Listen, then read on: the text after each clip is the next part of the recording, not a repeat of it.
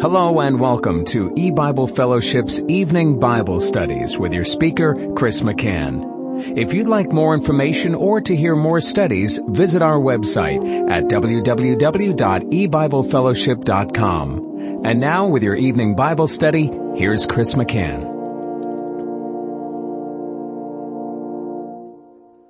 Good evening and welcome to E-Bible Fellowship's Bible study in the book of Revelation. Tonight is study number 1 of Revelation chapter 20. And we're going to be reading the first 3 verses. And I saw an angel come down from heaven, having the key of the bottomless pit, and a great chain in his hand. And he laid hold on the dragon, that old serpent, which is the devil and Satan, and bound him 1,000 years, and cast him into the bottomless pit, and shut him up, and set a seal upon him, that he should deceive the nations no more, till the 1,000 years should be fulfilled. And after that, he must be loosed a little season. Now, we're going to find as we study Revelation chapter 20 in these early verses, that God, after going in in-depth detail and in very intense detail concerning Judgment Day for the previous couple of chapters in Revelation chapter 18 and 19, now is taking a couple steps back, and once again, we've seen this before in the study of the book of Revelation. God goes back to an earlier point in his salvation program and will start there and then lead up again to the day of judgment. And that's exactly what he's doing in these earlier verses when we read that the Apostle John sees an angel come down from heaven having the key of the bottomless pit and a great chain in his hand.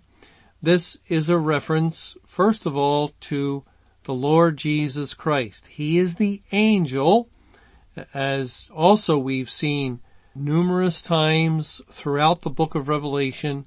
The Greek word angelos, translated as angel, can refer to an angelic being, or it can refer to a messenger of God. And Jesus is the chief messenger of the covenant. He is the chief angel, and especially here, because this angel is acting with authority. Notice it says that the angel having the key of the bottomless pit. The angel is the one that has the key to open it and to close it. The angel is the one that is going to chain Satan and bind him and cast him into the pit for the specified period of time. And angels just don't do that.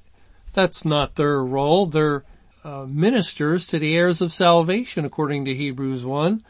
They don't do battle with Satan one-on-one like this. No, that Michael, now the archangel, Michael does battle with Satan in this way, as it says in Jude in verse 9, yet Michael the archangel, or arch meaning chief, the chief messenger, the Lord Jesus Christ, when contending with the devil, he disputed about the body of Moses, durst not bring against him a railing accusation, but said, the Lord rebuke thee. Now there again, Michael is Jesus, and Jesus and Satan, who are the heads of their kingdoms, are doing battle with one another. And Satan is disputing with him concerning Moses' body. But it's not some creature, not some angelic being. No, it is Christ himself, and he is the angel. And that's proven when we look at the key. It says the angel has the key of the bottomless pit. Well, let's go to Revelation chapter 3. And it says in verse 7, and to the angel of the church in Philadelphia write, these things saith he that is holy, he that is true, he that has the key of David, he that openeth, and no man shutteth, and shutteth, and no man openeth. Now, the only one that is true and holy is Christ. Jesus is the way, the truth, and the life. He is without sin and therefore holy.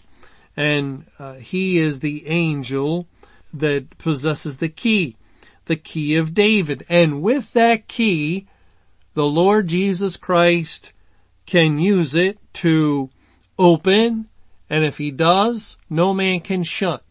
Or the Lord Jesus Christ can use the key to shut, and if he does, no man can open. And in this case, in our passage of Revelation 20, the key is to shut up Satan in the bottomless pit. And that is the work of God. It's the action of Christ. He is the one that opens or shuts, and once he does, that's it. No one can force the door open that God has shut. No one can open the door that God has shut. And likewise, if God were to open up a great door and effectual, as he did at certain times and seasons in his salvation program, no man could shut it. God would accomplish his purpose. His word would save those that it was sent forth to save. And so that's important for us to understand. First of all, Jesus is the angel or the messenger that's come down from heaven. Jesus is the one having the key of the bottomless pit and a great chain in his hand. Now the Greek word translated as bottomless is abysso, where from which we get our English word abyss. And it's a very similar meaning also from the Greek to the English. Abysso means the deep, and it's translated 2 times as the deep. When the swine went down into the sea, they drowned in the deep, and it's this word abysso. It's found 9 times in the New Testament. 5 times it's translated with the 2 English words bottomless pit. And it's found that way twice here in these 3 verses of Revelation 20. And 2 other times it's translated as bottomless, and that's in Revelation chapter 9. And what's interesting there is that there's another word that's pit. So if you read it, it says bottomless pit, but the Greek word abysso is only translated as bottomless, and then there's an additional Greek word translated as pit. That's not the case here in both verse 1 and verse 3 of Revelation 20. It's just the one Greek word abysso that's translated as the 2 English words bottomless pit. And it's a word that identifies with hell. When, again, the swine go down into the deep is typifying hell or the grave or destruction. And Satan, in being cast into the deep or into the bottomless pit and bound for 1,000 years, is language indicating he's under the wrath of God. He's in a condition of hell. And in Revelation chapter 9, let's go back to Revelation 9. It says in verse 1, "And the 5th angel sounded, and I saw a star fall from heaven unto the earth. And to him was given the key of the bottomless pit." And this is also referring to Christ. Christ is the only one that opens and shuts and possesses the key. And he opened the bottomless pit, and there arose a smoke out of the pit as the smoke of a great furnace, and the sun and the air were darkened by reason of the smoke of the pit, and then the locusts come out of the smoke. And Revelation 9 is speaking of Judgment Day, because it describes the darkened sun, and it's the smoke of the pit that causes the sun and air to be darkened.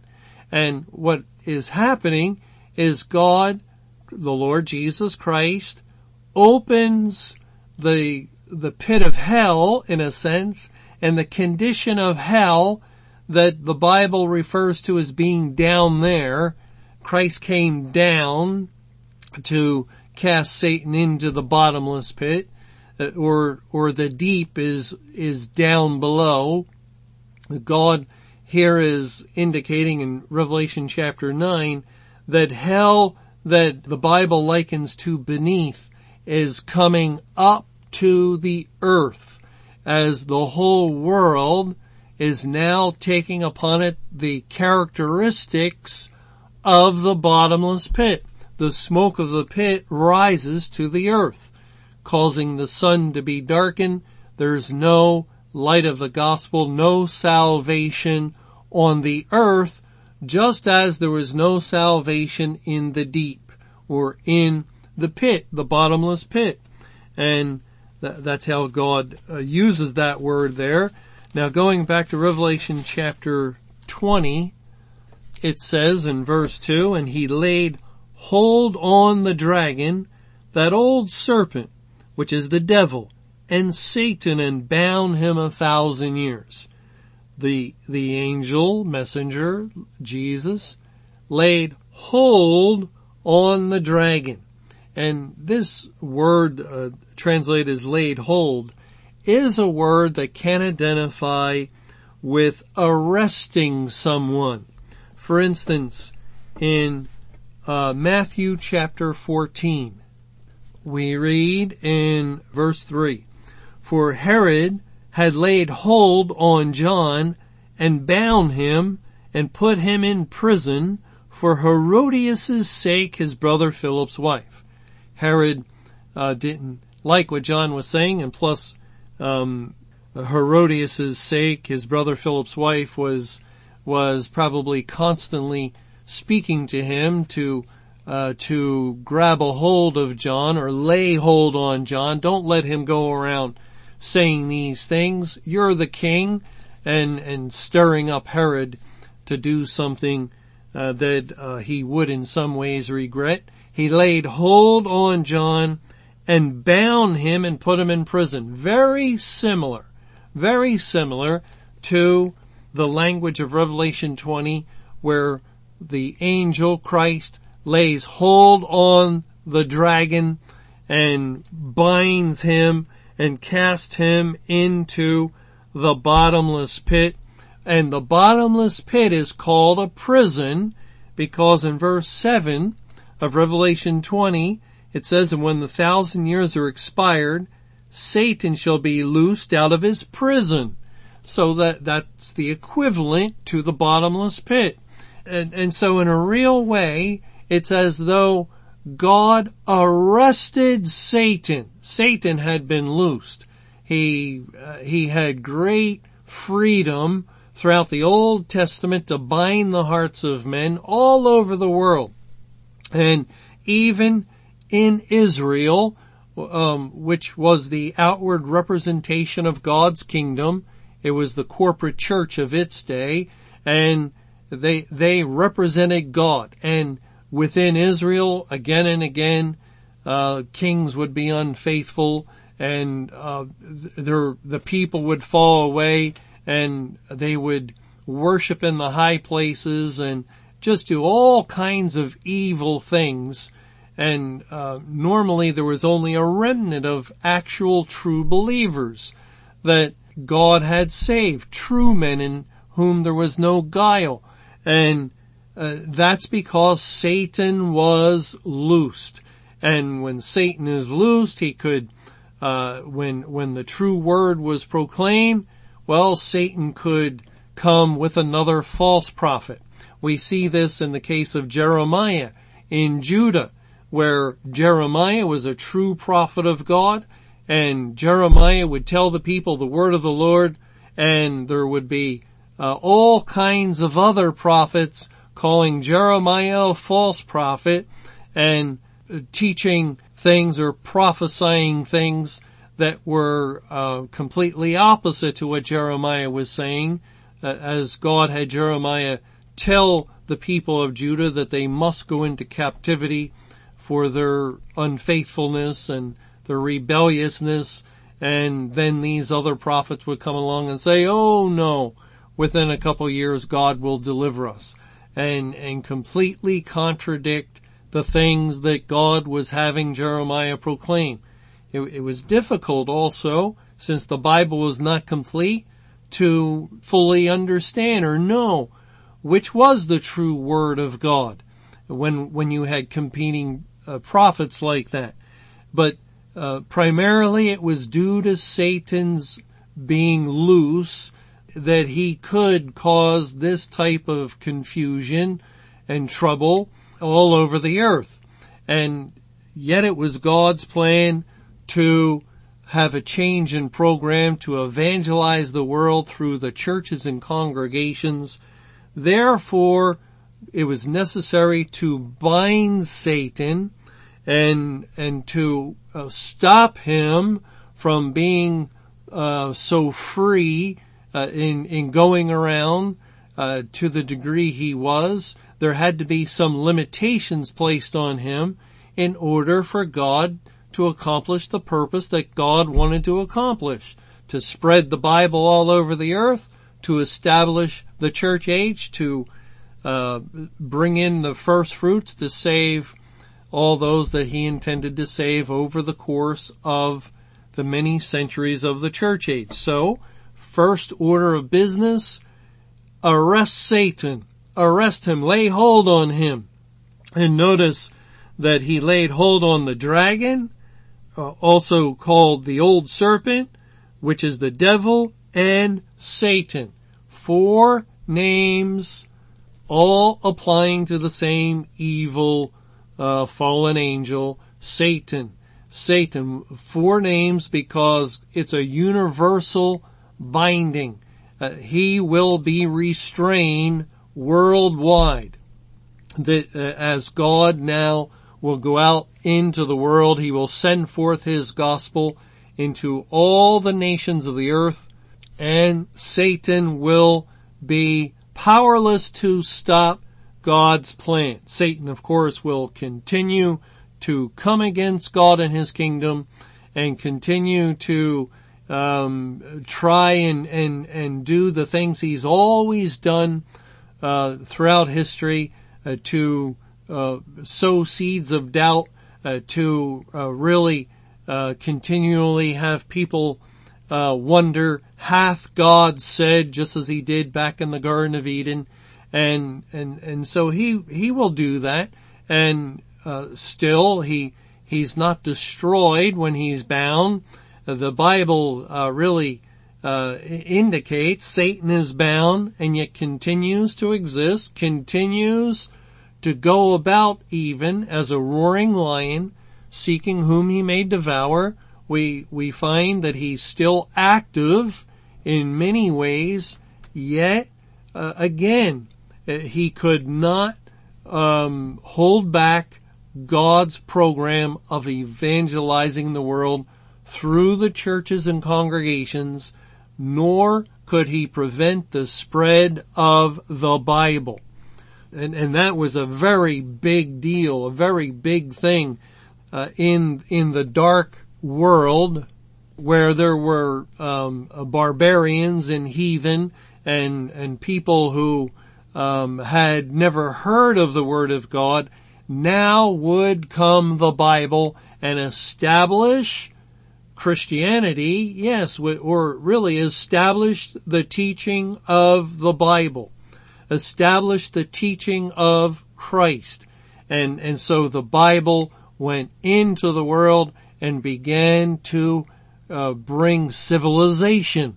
It began to turn the heathen into men and women that would live in many ways by the law of God in varying degrees.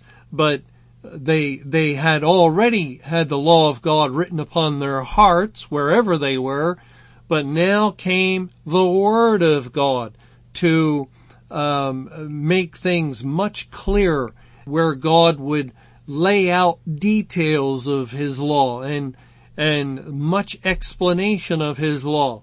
And so where the Word of God went, came law and order. And where the Word of God entered into a place, light came, which began to produce blessings and positive effects upon the various previously dark nations of the world. And so Satan did not want this, and at the same time God was saving certain people. 3,000 were saved on the day of Pentecost, and yet Satan was powerless to prevent these things because he was bound. And here it says in verse 2, "And he laid hold on the dragon, that old serpent, which is the devil and Satan, and bound him 1,000 years. He bound him.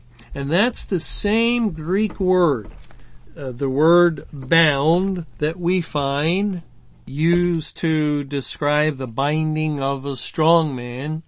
And it's the same Greek word. It's Strong's number 1210 in Matthew chapter 12, beginning in verse 25.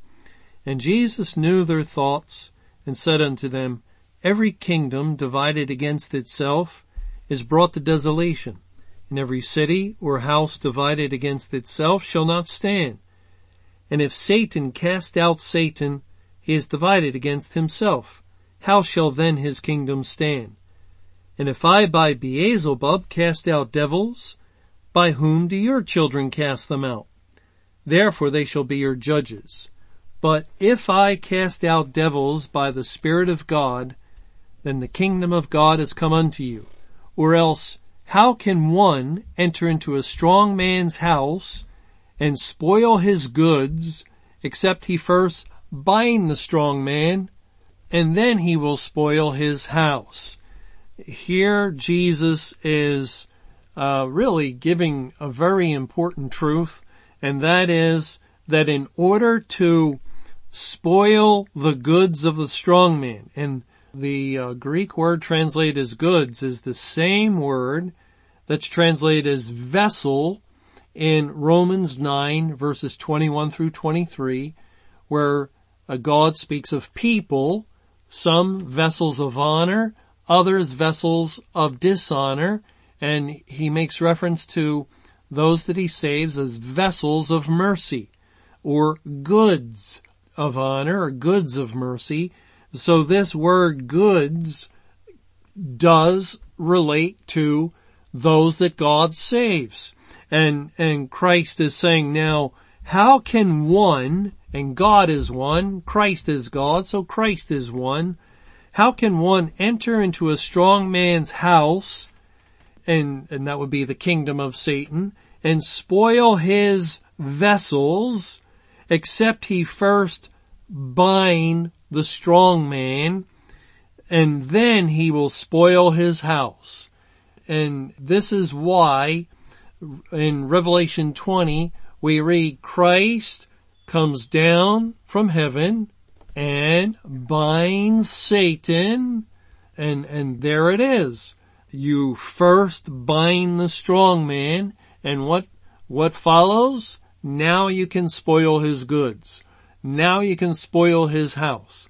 So, in 33 AD, when the Lord Jesus went to the cross, and it's interesting that that word laid hold is used a few times of when they laid hold on Christ and they arrested him, and they first took him to the Jewish authorities and then turned him over to the Roman authorities. And as Satan sought to lay hold on Christ, just as Herod laid hold on John the Baptist, one of God's prophets, Satan sought to destroy Christ, to lay hold on him and to kill him, but God turned it about. And Satan intended evil, and God turned it to good.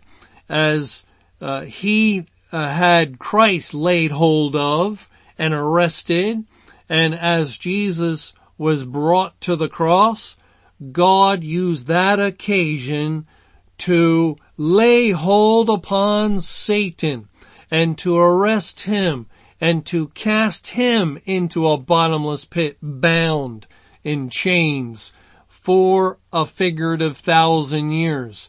And then while Satan was bound, Christ would ransack his house and rescue the vessels that God had determined to be unto honor his elect people.